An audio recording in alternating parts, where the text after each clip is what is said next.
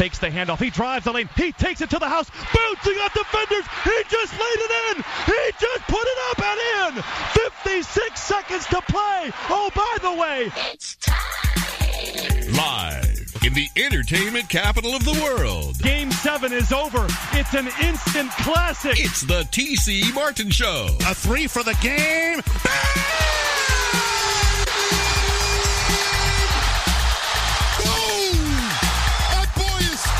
It's time to get your daily prescription from the doctor, T.C. Martin. You gotta pinch me. The doctor is now in. And a happy Monday to you. Hope everyone had a wonderful Father's Day weekend. So salute to all of those fathers out there as well. How's your swing? How's my what? Your swing. My swing? It's pretty good. Yeah. Frank's referring to my batting cage appearance, I guess. All right. Yeah, we'll get into that. So, happy Father's Day to everybody. I know Numchuck's a father. You know? Frank, I'm not sure he's a father. I'm not sure if he knows he's a father or not. But Nothing that DNA has proved. there you go.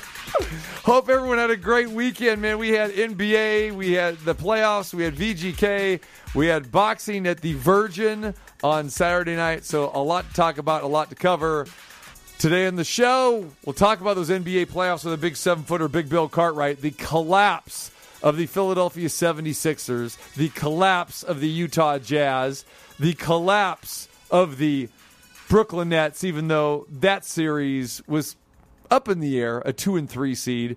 Game went to overtime on Saturday night where the Nets got eliminated by the Milwaukee Bucks. So we'll talk a lot of NBA today. Matthew Holt will join us as well, too. The NCAA came down with a Supreme Court ruling today, further muddying up the waters with the NCAA about paying players. So big Supreme Court decision today with the NCAA. We'll talk to Matthew Holt about that.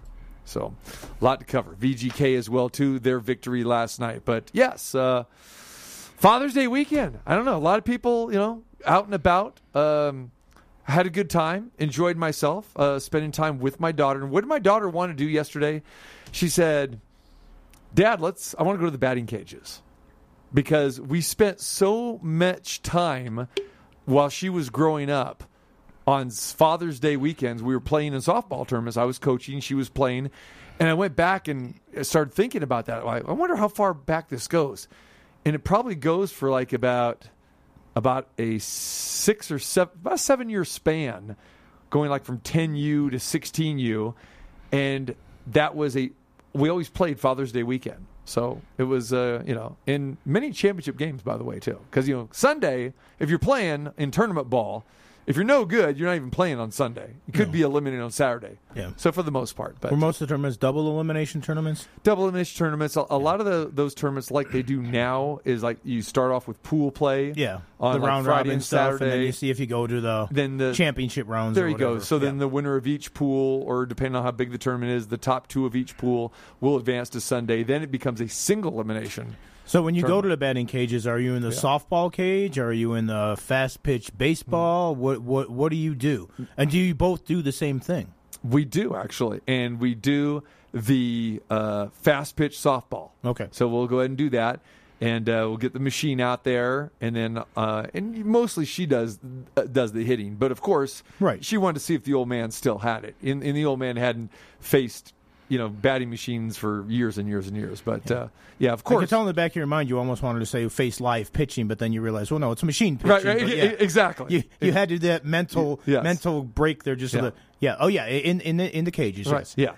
Yeah. And of course, you know why we went to the cages, because it was 116 degrees out yesterday. Because we used to just go to the park and then I would throw, or we would do live pitching and that sort of thing. But not a good day to do that. Plus, the machines have better control and you can get the speed you want and all that sort of stuff too. Yeah. If you're throwing it yourself and that kind of stuff, it's a little bit dicier. Yeah. Now, when we used to go to the cages before, when Brad the Believer would go with us, he would always want to hit the baseball. So then we would go ahead and mix it up there and do that sort of thing. And what place did you go to?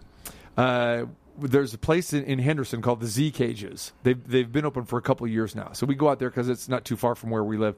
But before, we've been to a place not too far from here as well, too, Midtown or whatever. So because I remember when they first opened up that sport park out there on Sunset and that was a fun place at first when they had all the Wrigley Field wall and the Fenway Park and they had the different things and that, but that just the Field of Dreams. Yeah, the Field of Dreams. It's funny you say that because I ran into somebody that they were in town and they were playing, and I was not aware of this place. Oh, it was they had mini golf still inside. Going out they there. had the rock climbing wall and everything. I mean, I've done remotes out there, but I didn't even know if it was still open because it was so huge that it was too big to fill up on a daily basis. And I heard it's still open, but it's nowhere near at the level that it used to be. Yeah, and that's what I heard sense? that. But again, it definitely.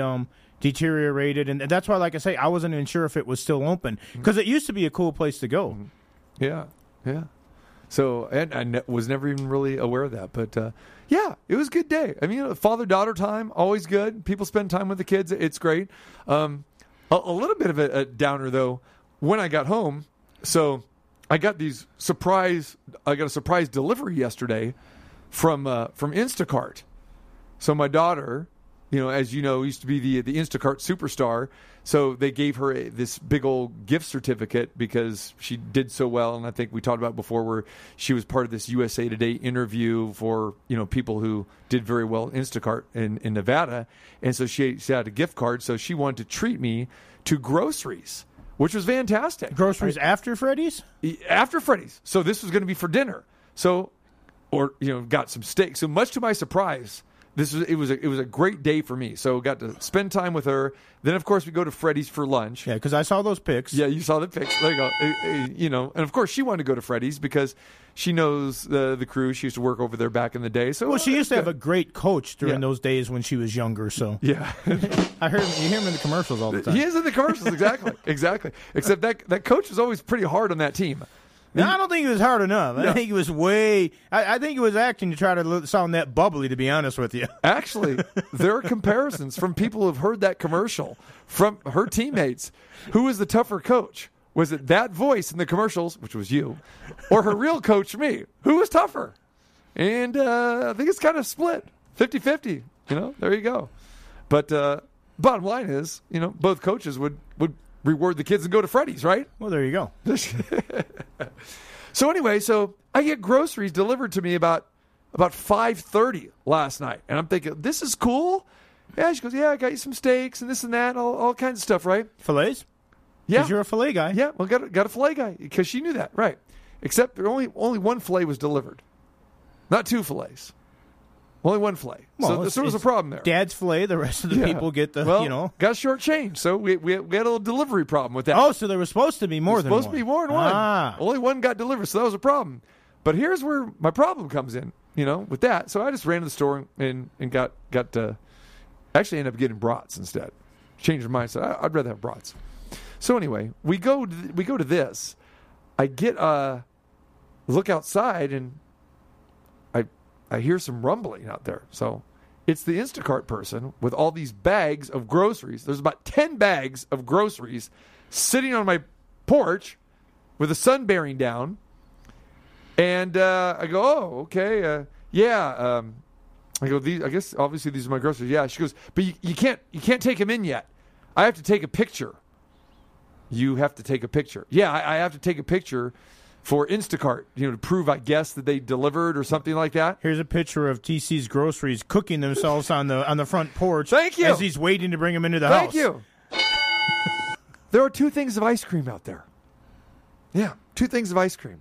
Are you crazy? And she goes... you had a river of ice cream by the time you brought it in. And I took a picture. I took a picture. And I said, well, I believe there's some ice cream here. She goes, yeah, I tried to get it here as fast as I could. Yeah. There's my end results. I'm showing Frank the ice cream. What does that look like? Describe that to our audience. It looks like a shriveled up old ice cream ball. about half of the container, right? Definitely, yes, it's definitely had some evaporation and some heat stroke. It suffered from heat stroke is what it looks like. It did. Now, I believe Instacart people are supposed to travel with coolers or that sort of thing, and apparently this person said they did, but obviously that wasn't the case. Well, they did, but it just wasn't for your delivery. It was for the other ones. Right. So the idea that I had of, like, say, watching the Golden Knights, putting the fillets on the grill and everything else, and then maybe around third period or after the game to just really kick back, root beer floats. That was the idea. So I still went through with it. But let's just say there really wasn't enough ice cream to go around for the whole family. The floats were a little bit smaller than originally anticipated. Right. Instead of the large size that you like to get at Freddy's, I had to go to the small/medium size. At least you didn't have to go to the vegan. Yeah, I didn't. Yeah. No, that's not my genre at all. All right. So, yes. Great Father's Day. So hopefully you had a good day as well, too. I enjoyed the hockey game. Had some fun over there. So, I just kind of chilled and didn't do too much else. So. All right, yeah. Frank went on location to watch the hockey game. We were watching the hockey game together after our show on Friday in the very cool surroundings of the Club Madrid. Yes, you can definitely serve ice cream in there. Yeah, they definitely wanted to make you feel like you were at T-Mobile Arena because it's definitely a little bit of a chill there. At first I saw some people, why would you wear your hockey sweater in here? They knew, didn't they? Oh, you've been here before. Yeah. You and I are in shorts and T-shirts. Usually when I see 110 plus, I'm wearing short sleeves and that sort of stuff. Yeah. But it was a good time, and certainly all the tons of gifts. That kind of like we said, I think pretty much everybody walked away with something. Yeah.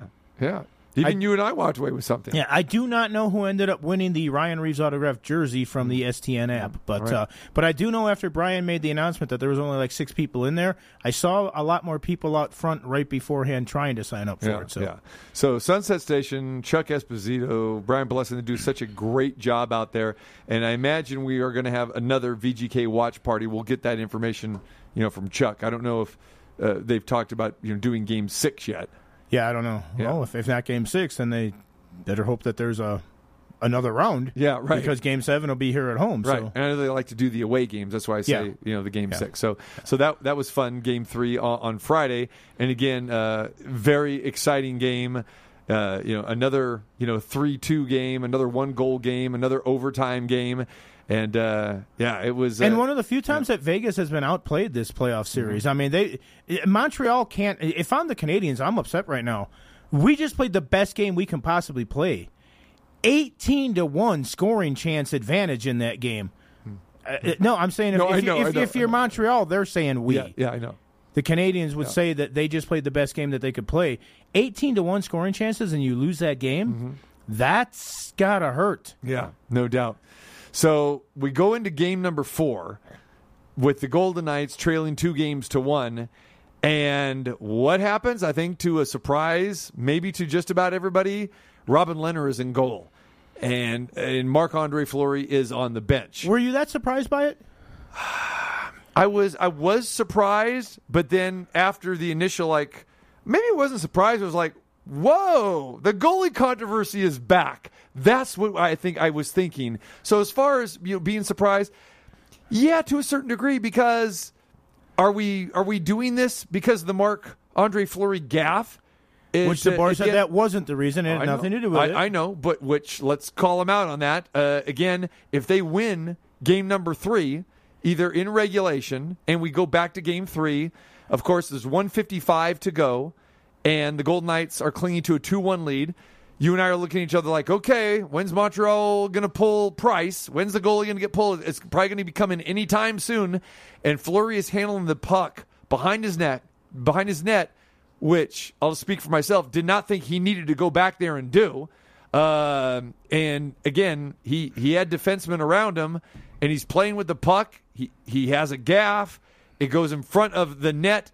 It's scooped up by a Canadian player. Boom, rifled in, and easiest goal he'll ever get. Yes, easiest goal. And then all of a sudden, now it's 2-2, and the look on Fleury's face was like hitting himself in the head, saying, "Unbelievable! That I can't believe I did that." He was frustrated at that point in time. I know he's a longtime veteran. This guy's a multi-Stanley Cup champion, but that has to mess with your mind. Even though you only had 3,500 in attendance, but knowing that more than likely you probably gave this game away. All they had to do was ice 1:55 on the clock with a 1-goal lead, and you know Price was going to come out at any time, right? Oh, yeah. The next time Montreal got clear possession of the puck, Price was gone. Right. So now we go into OT, and we know what that meant. Okay, Montreal's got all the mojo in the world. They got the goal. They're up. So, yeah, I was a little bit surprised again, and not really too surprised at Pete DeBoer's, comment. So, Robin Leonard does get the start. The Golden Knights end up pulling this thing out with the Nick Waugh goal in overtime. But like I said, the Golden Knights got outplayed for a majority of Game 4 yesterday. The whole game. Yeah, the whole game. They were not outplayed just the first period, game. but the first period was what we've seen before. Wow, here we go again. But luckily, they were there. They were in striking distance, and Montreal couldn't put them away. No, they couldn't put them away, and McNabb gets the goal on the pass from Carlson with a couple guys in front of Price. Price's own players screened him on that goal. They found a way to get that, the winner, like you mentioned. Beautiful patience by Nick Waugh. Gets the puck down low, makes the first save. Price makes the save. Then he kind of gets the rebound, actually pulls it out, waits for Price to overcommit. If you watch that again, Price not only dives for the puck, he loses his stick when he's doing it because he's trying to do it. And Waugh's just waiting for him to do it. Then Kakakiyemi comes in, and he sees Price going down, and I think he was going to try to stand in the crease and block it, but it looked like he tripped over the back leg of Price, so he goes down too. So both guys are laying on the ice, and Waugh just, calmly puts it up in the net. But if you would have said 4 games into this series that the Vegas Golden Knights were going to be 0 for 11 on the power play, which has been atrocious, although ironically last night was one of their best power plays they've had, and then they give up the goal right after it, and Stevenson was going to be hurt, Pacioretty, Stone, Carlson, Smith, Marchessault, and Tuck would have no goals. Right. You'd probably think, wow, did they get swept? Right. Is this? The fact Montreal, that it's Winnipeg 2-2 is actually, Yeah. And defenseman's basically scoring all the goals. Oh yeah, again, McNabb on the. No, it was a nice feed from Carlson, but right. Yeah, and Nick Waugh had 2 goals in the last 2 games. So but remember this too, and this was something that DeBoer alluded to because he made it sound like he was starting Leonard last night, regardless of whether there was a gaff or not. He said that had nothing to do with it. Now it could be coach speech. But remember, even in the Colorado series, he gave up away that weak goal at the end of the first period. And DeBoer kind of alluded to that when he said, we have a tired goalie right now. He's tired. He's worn out. He's played a lot of hockey. I wasn't surprised, and I think I even mentioned it after Friday night to a couple people that, I wouldn't be totally shocked, and they looked at me like I had 3 heads or something, if Leonard got the start, because I was thinking, if not that game, when? Right. If you didn't play him last night, then you're saying, I'm never going to him again. Because Fleury did have the gaff. Again, that almost made it an easier decision. But Fleury had been playing a lot. He wasn't maybe as sharp as he had been before. He was starting to make mental errors, which you never want at this point of the season. And if Robin Leonard's ever going to get a chance to get in there again, he's not going to be more well-rusted. In fact, the word was that he might be rusty instead of rested. But he played a sensational game. And then after the game, he didn't have a problem telling people what he thought about it. Right. We're going to hit both of you're going to hear from Peter DeBoer and Robin Leonard here. Robin Leonard, 28 saves. Before we get to that, I want to hit that point that you just said there. So here's the thing. People are going to talk about Robin Leonard is getting paid $5 million, the old one goalie 1-1A situation, okay? But that's long gone. Here's the deal. The Golden Knights were trailing 2-1 after the Fleury gaff. Okay? If the Golden Knights win this game, Fleury doesn't have the gaff, Robin Leonard is not seeing the ice. There's no way. Because Peter DeBoer has basically clearly stated here that Marc-Andre Fleury is their goalie. Not verbally, but just your actions, plain and simple. And with the gaff, and then see the way that Fleury was reacting, like we talked about, like he was definitely flustered and this and that. Don't use the rest thing, because if the Golden Knights win that game and they hang on to victory, and they're up 2-1 instead of trailing 2-1, I firmly believe that Leonard is not getting that start. So it's going to be lying? I think absolutely he's lying. I think 100% it's coach speak. He's never ever come out and said, anything to the contrary of really when we've had this controversy before. But I'm just thinking, okay? Now, again, there wouldn't be this controversy if there wasn't the gaff. But again, they're playing every other night and have been. Okay, you're not playing back-to-back. You're not traveling. So if you go back to the same situation every other time, he hasn't made a goalie change. He only made the goalie change in Game 1 after the 7-game series, after the quick turnaround, the travel. Okay, we all understood that. We expected that, okay? But, yeah, I'm saying Golden Knights win that Game 3. Definitely Fleury is expected and I believe would start in Game 4. Here is what Peter DeBoer had to say afterwards when he was questioned. You know what? I'll be honest with you. The play at the end of the third period had zero to do with the decision. I think during that 30-something days, the last month of hockey that Flowers played, I think we've had only 2 days, two situations where we've had more than a day off of rest. One of them was Game 1 of this series. He was lights out on 2-3 days of rest when we started the series against Montreal in Game 1. But it's impossible, not to wear the playoff trail, and from a fatigue point of view. So, the mishandle had nothing to do with it. Okay, he says the mishandle had nothing to do with it, but here we go. So it begs a question here, and I know we bring it up, but this is a legit question now. Who's going to start in Game 5, and do we have goalie controversy again? Well, I think we already do in some respects. I was just on with Brian Blessing, who precedes us here, and Blessing is hell-bent that Leonard's got to start tomorrow because after the game he's playing. When I look at social media and everything else, it seems like everybody's just assuming that Fleury gets the job again. And I don't know. I don't want to come right out and say that Pete DeBoer's lying. It would have been more shocking if Leonard would have started had they won that game without the gaff. But he also did bring up in there, and we heard a little bit of his speech, he also brought up Fleury's age and said Fleury and Vasilevsky have the 2 most starts in the playoffs this year, and Fleury's 10 years older than Andrei Vasilevsky. He mentioned the gaff and also maybe some other mental things here a little bit. They came up to Montreal hoping to get at least a split. That's what you go for when you go on the road in these series. Had they won that game, they already would have achieved that. That's why I'm not so sure that he wasn't going to go with Leonard anyhow and think, all right, we got our split already. Now I throw Leonard at him a real curveball and give him a chance to redeem himself and get in there and see if I can have 2 good goalies again, because Leonard's confidence had to be down because the only game he played was a 7-1 loss. So I'm not so sure that he wasn't really thinking about playing Leonard anyhow. Maybe it's coach speech, but I wouldn't have been shocked.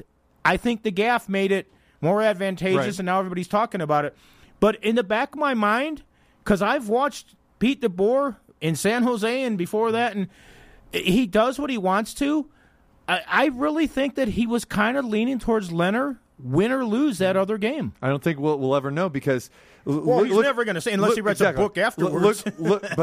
And again, you can alleviate all this stuff by just being a better communicator up front. But he doesn't want to be. He doesn't want to be, exactly. So it keeps everybody guessing. But here's where you have to question him. Why is he bringing up the age factor now? Why is he bringing that up last week? Why is he bringing it up when Fleury's winning games? And again, you're in the same city. It's every other game. And here's the deal. And people are like, well, you're paying him $5 million.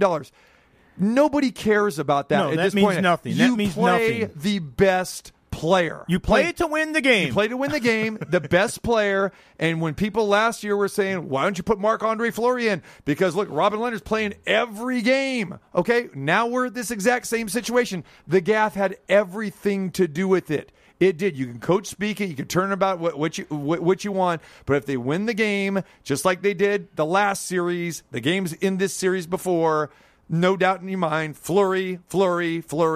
Back-to-back games, different story. Travel on top, okay, maybe a different story. But with this situation, as well as Fleury has been playing, and beside the gaff, Again, he was going to be that winning goalie without the gaff. He played a tremendous game. Oh, he played excellent. Made numerous saves on Friday night. No, I agree with you. And I'll just answer one of your questions right off the bat. Why are you bringing up the age now? Yeah. Because now it fits his narrative. Exactly. I mean, it's that simple. That's what I was going to say. Because now it fits what he wants to push forward and show. So, Pete DeBoer could be a politician when he's done with coaching if he wants to be. Because he knows how to do that. Yes. And that's why I'm saying I don't want to call him a liar, but at the same time, we don't have to. I'm not saying that I agree with you him asked either. me if I was calling him, and that's hard. No, okay, no. And I'm not going to say. It's coach speech. Yeah. It's coach speech. Right. But I honestly think that he might be telling the truth, that was what he was going to do anyhow. But like you mentioned, we're never going to know. Fleury and Leonard are never going to know. Maybe DeBoer's wife knows or something. I don't think Pete DeBoer is the kind of guy that goes around sharing a lot of stuff with people. And the reason why I bring up the salary, because, again, like you said, social media, other reporters, they're all saying, well, you're paying him $5 million, so you got to play. No, you don't. No, you don't. I mean, again, what's fresh in Pete DeBoer's mind and in players' mind too? And granted, you can kind of discount a little bit. 7 goals. What's the first thing that SportsCenter said last night with Barry Melrose and those guys? And they came out and they go, well, last time, it was 7 goals he gave up. And you go to the NBC. First thing they said in the first 2 minutes of last time we saw Robin Leonard, he gave up 7 goals. And is 0 for 4 in his last 4 playoff games because last year in the bubble he was losing. Even though they were 1 or 2 goal games in the bubble. And then I'm going to say this. Be very, very clear. Robin Leonard is not as bad as those 7 goals. And maybe he's not as good as he was last night because they very easily could have lost that game last night. They didn't win that game because of Robin Leonard. They won that game, because of the goal scoring and Robin Leonard had a lot to do with it. Okay, but I just can't stand when people put the onus on one guy, and it happens all the time.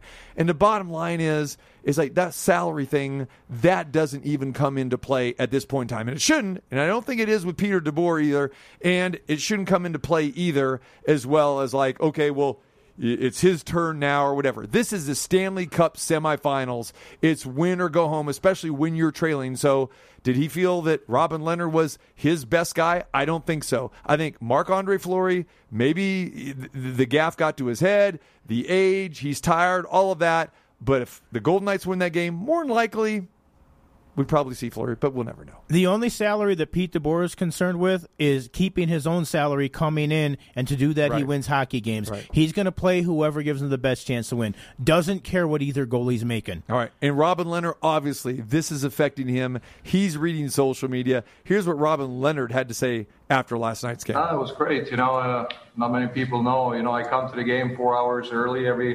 I get up my own bus, come 4 hours early. I sat for 2 hours and watch you guys talk shit on Twitter on me, to get me motivated. And, it was great, just to see all what you guys had to say. And, I don't care what people think. It's been kind of a weird season with concussion and my surgery and stuff like that. But, I've been battling hard lately to, just be a good teammate and being as good as possible.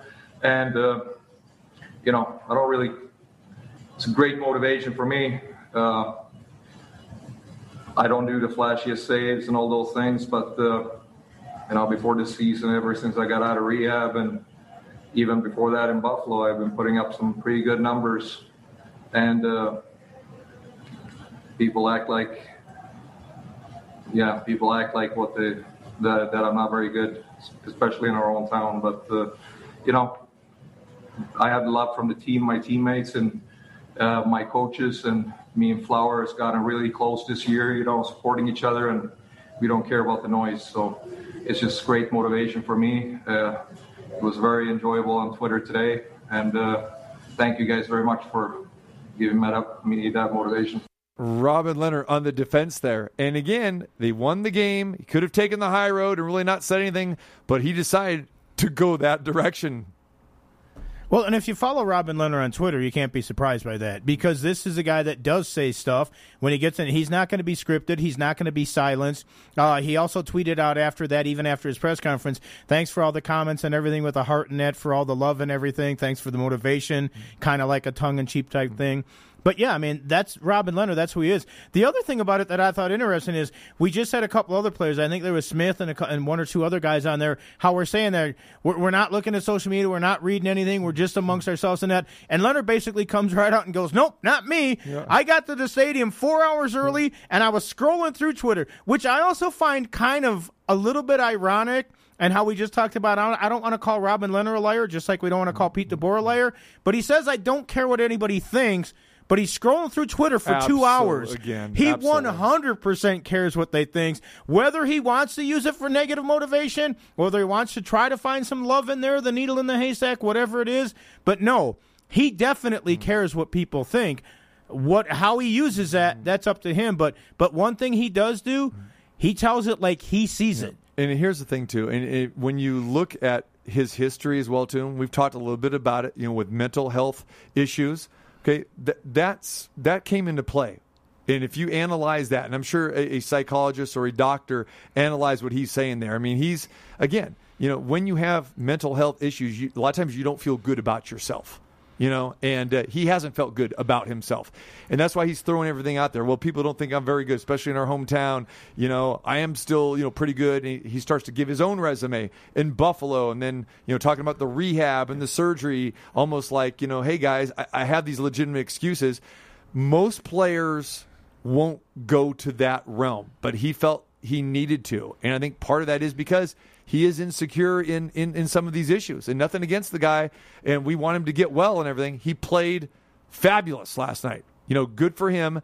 I'm just saying you may not win over a lot of fans when you take that approach. And he does care. When you call does care, though. He says he doesn't, but he cares. Especially when you call out the hometown fans. And he says, even right here in our own hometown and everything. And he has no allegiance to this place. No. I mean, he's here, remember, short time, big contract. And again, he's not born and raised here. He hasn't been here he's not the face of the franchise, Fleury, and he knows that.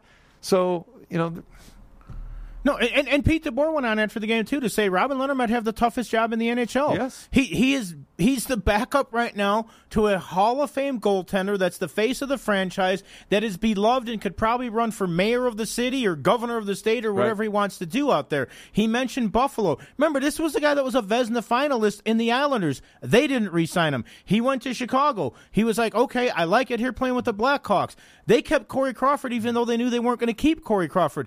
This is a guy who's played well every place he's been, and nobody would sign him. He finally comes here, takes a look. Everybody talks about the $5 million like it's $12 million or something for him alone.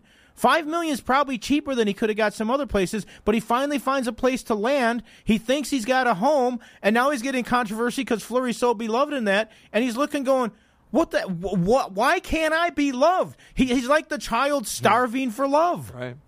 All right, we'll hit more on this next hour as well, too. When we come back, NBA playoffs, the big 7-footer joins us, the collapse of the number 1 seeds. This is 5-time NBA champion Bill Cartwright. When I'm in town, I always listen to TC Martin. You should, too.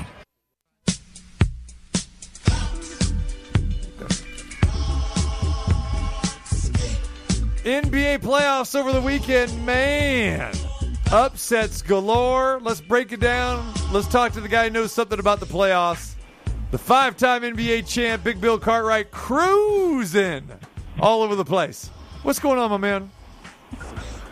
I'm just cruising in your area, actually. I'm cruising back from Sac to San Francisco. So there it is. Oh, man. Great day. Well, I hope you ate well today. I'm surprised we haven't got you in the middle of a drive-through yet.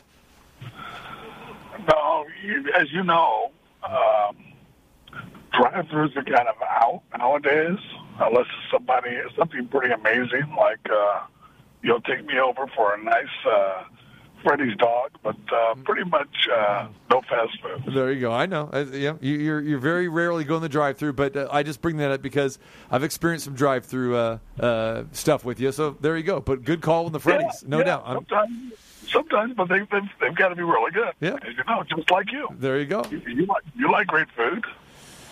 You got that right, man. All right, I'm already trying to plan my Chicago trip here just so I can go to Froggy's at least once or twice. So that's on the agenda. Well, we got you covered. Anytime, come on up. We just ask that you leave a small tip. Well, no, big tip for you. Big tip.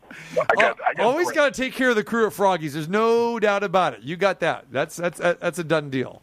So there we go. All right. So let's talk about what our eyes saw over the weekend, or specifically what your eyes saw over the weekend. The number 1 seed's gone, Bill.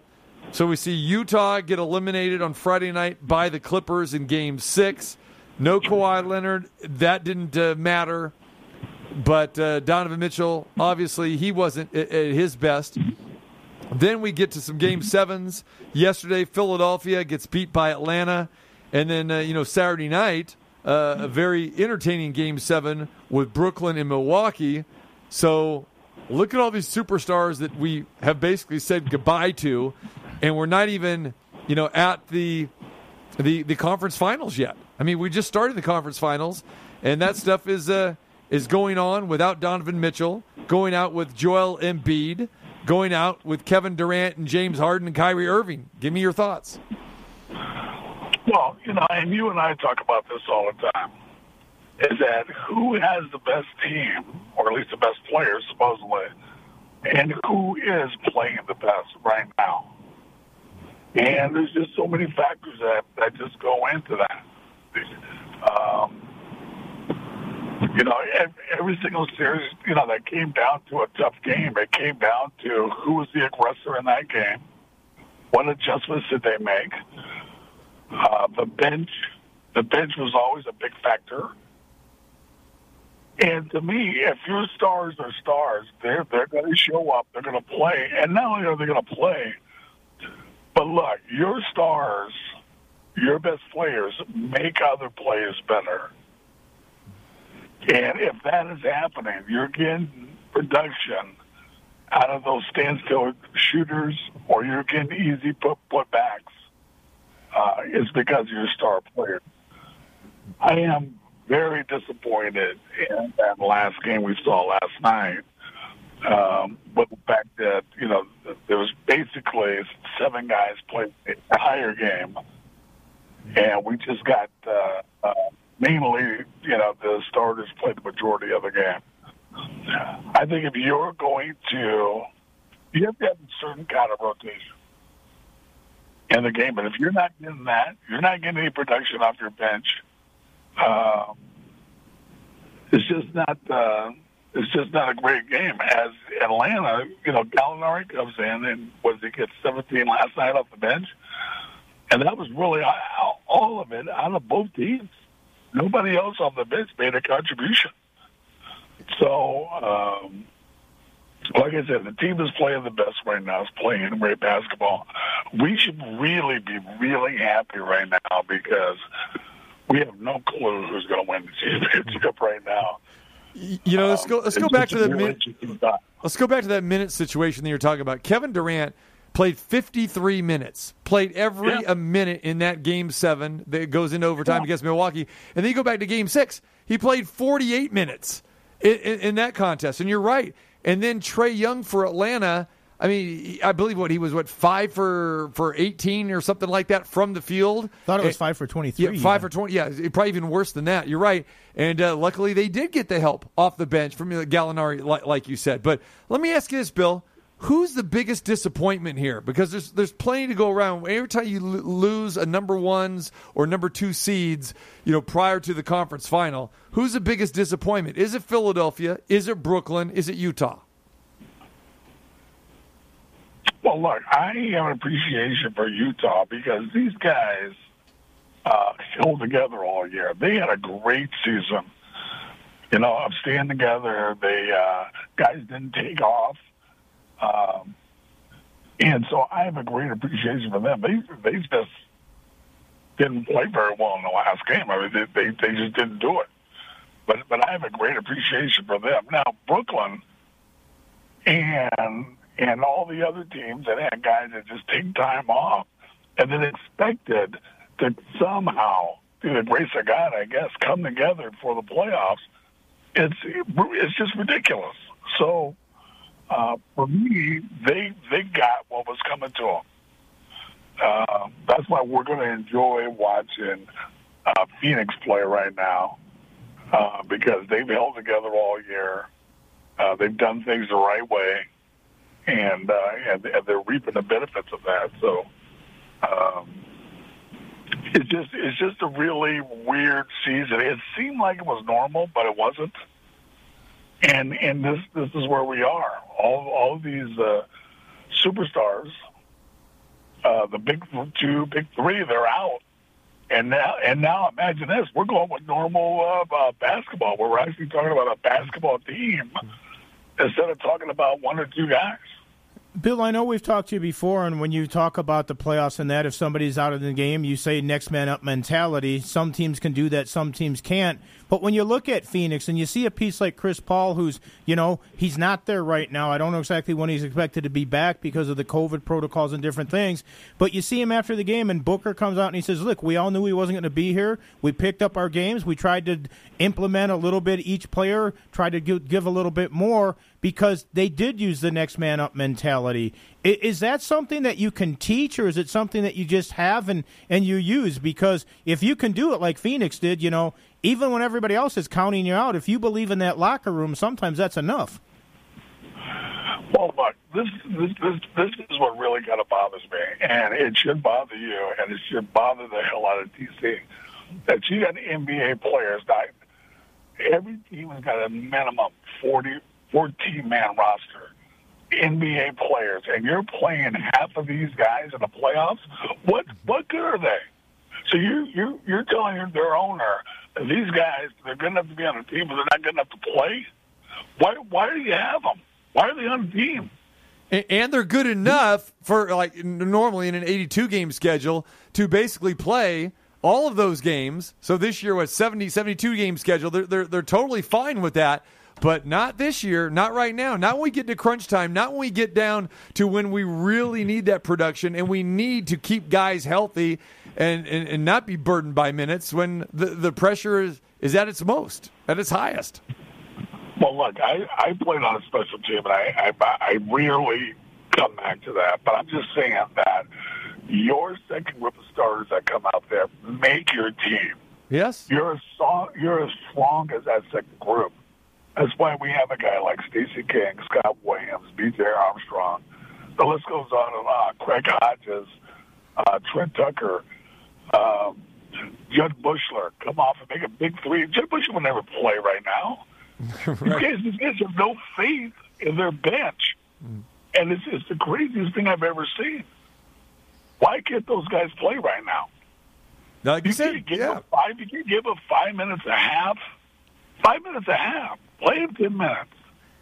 And again, if it's worked for you during the course of the season, then you should just continue that. And again, it did not work out well for Brooklyn or really any of these teams. They have shrunk it. And even with the Warriors, when we saw the Warriors going through their run, and you knew when Curry was going to be out, when Klay Thompson was going to be out, but for the most part, Steve Kerr, you stuck to that and still went with the bench guys. Heck, we saw Patrick McCaw get a couple rings here from UNLV. And Patrick McCaw, believe it or not, I mean, he got those limited minutes and he actually came through with some big threes, some big shots, years ago. So, yes. Why? Exactly. Because it worked during the course of the regular season and in the early rounds. I agree with you. You need to stick with the course. And, of course, now if you're down, 12 or 14 heading into that fourth quarter, okay, you're going to want to get your superstars back in, but still, give them that 3 or 4 minute break.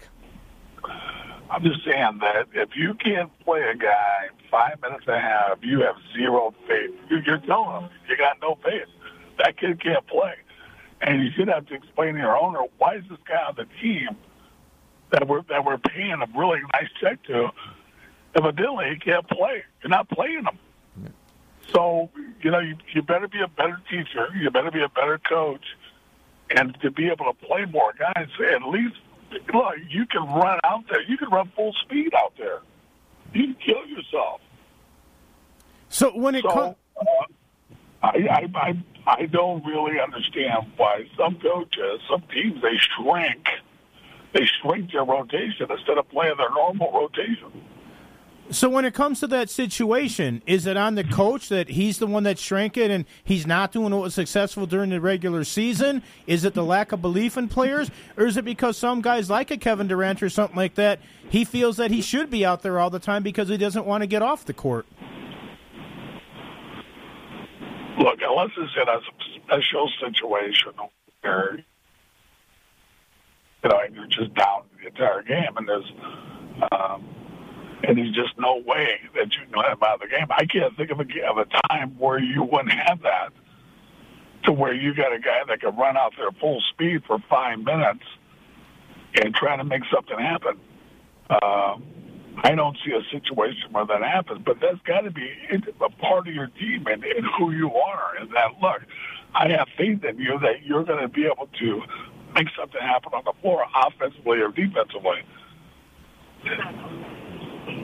Big 7-footer, Big Bill Cartwright joins us talking a little NBA playoffs here. Bill, I want to bring it back to the Philadelphia 76ers. They were the number 1 seed in the East, even though that we kind of felt that, okay, maybe Brooklyn or Milwaukee, they could be the better team. But hey, bottom line was the Sixers were the number 1 seed because they had the best record. They bring Doc Rivers over to basically do better than what they've done in the past.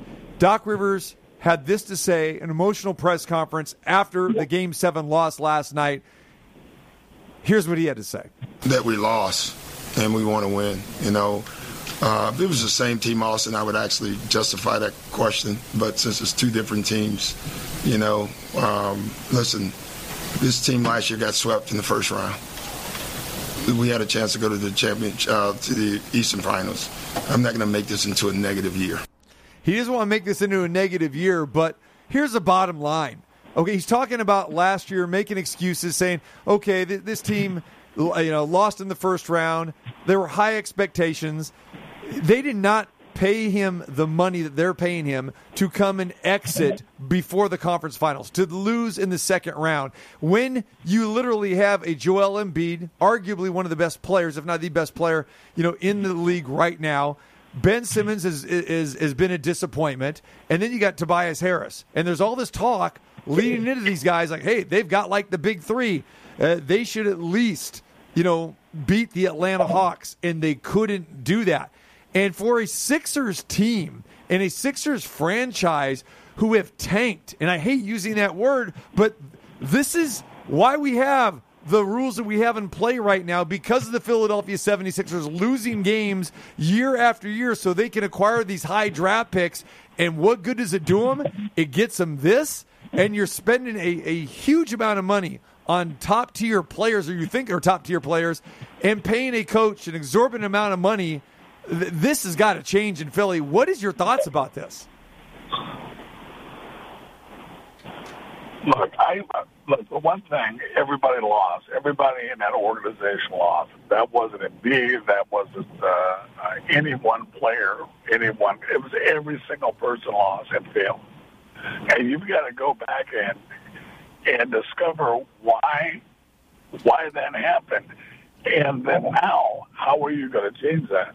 And frankly, for guys like you and I hated watching them play this one-on-one screen roll basketball that led to just one-on-one play and did not help the other players score. Look, your job as a coach is to put your 2 best players or your 3 best players on one side of the floor and then allow them to make a play. Not this one-on-one, stand around basketball. I mean, they've got great one-on-one players, but it's just, look, it's much easier to score that way. It's harder to score. And I just did not really like it. I didn't appreciate it watching them play. Look, Atlanta, they were the aggressors in the game, period. They attacked them. They had no answer for them in screen rolls, period. They just played better, and it just came down to that. They got out-competed. And look, there's nothing wrong with saying that, but whatever excuse that you want to lay out, you got beat.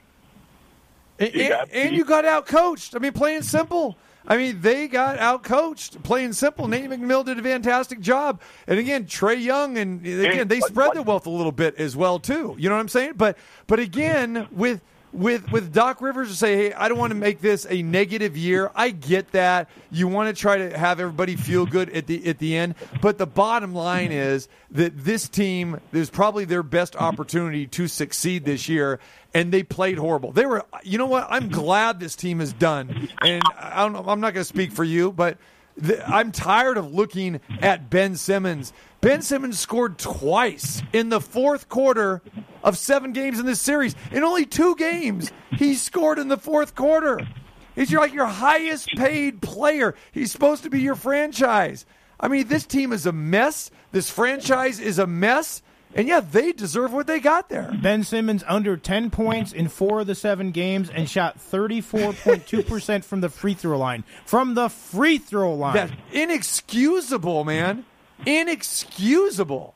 This guy didn't score from the field. He definitely didn't score from the free throw line. He didn't take a shot in the fourth quarter in 5 of the 7 games. Not one shot. Right. So they need to take some bullets here. We don't need to sugarcoat nothing here. Doc Rivers is to blame. He coached horribly. This franchise is a mess. They have to do better than this. And say what you want about Atlanta. They played better. They came in as a number 5 seed. You know, man to man and roster to roster, the Atlanta Hawks stink. You got Trae Young, and who's your next best player? Clint Capella? Are you kidding me? But they played better as a team, and as a coach, you love that. But the bottom line, man, this is inexcusable. Yeah, like I said, you know, those guys, everybody's to blame. It's not one person; it's the entire team, and they've got to figure out a way to make each other better. And that's what I don't see. I see a lot of individuals. Yep. I see a lot of 101. I see a lot of drives to the basket, 101. I don't see them helping each other get better on both ends of the floor. That's what basketball is all about. It's unfortunately when you tune in ESPN for them, that's not what it's all about. But that's true. All right, my man. We appreciate you. We'll let you get back on the drive. Appreciate spending some time with us today, and we'll talk more as we. And I agree with you. Let's wrap it up on a positive here. Is that I agree with you. We don't know what's going to happen. I love watching Phoenix. You know, what are the Clippers going to do? You know, without Kawhi Leonard, when is he going to come back? That'll be interesting. And the Hawks and Bucks. Yeah, I'm into it, man. I want to see this because there is no clear-cut favorite at this point. Yeah, you should be excited right now. Get excited. Yeah. I like Phoenix. I do like Phoenix. See what happens, and I do like the Bucks as well too. So there we go. All right, brother. Be good. We'll talk to you later. All right, guys. Adios.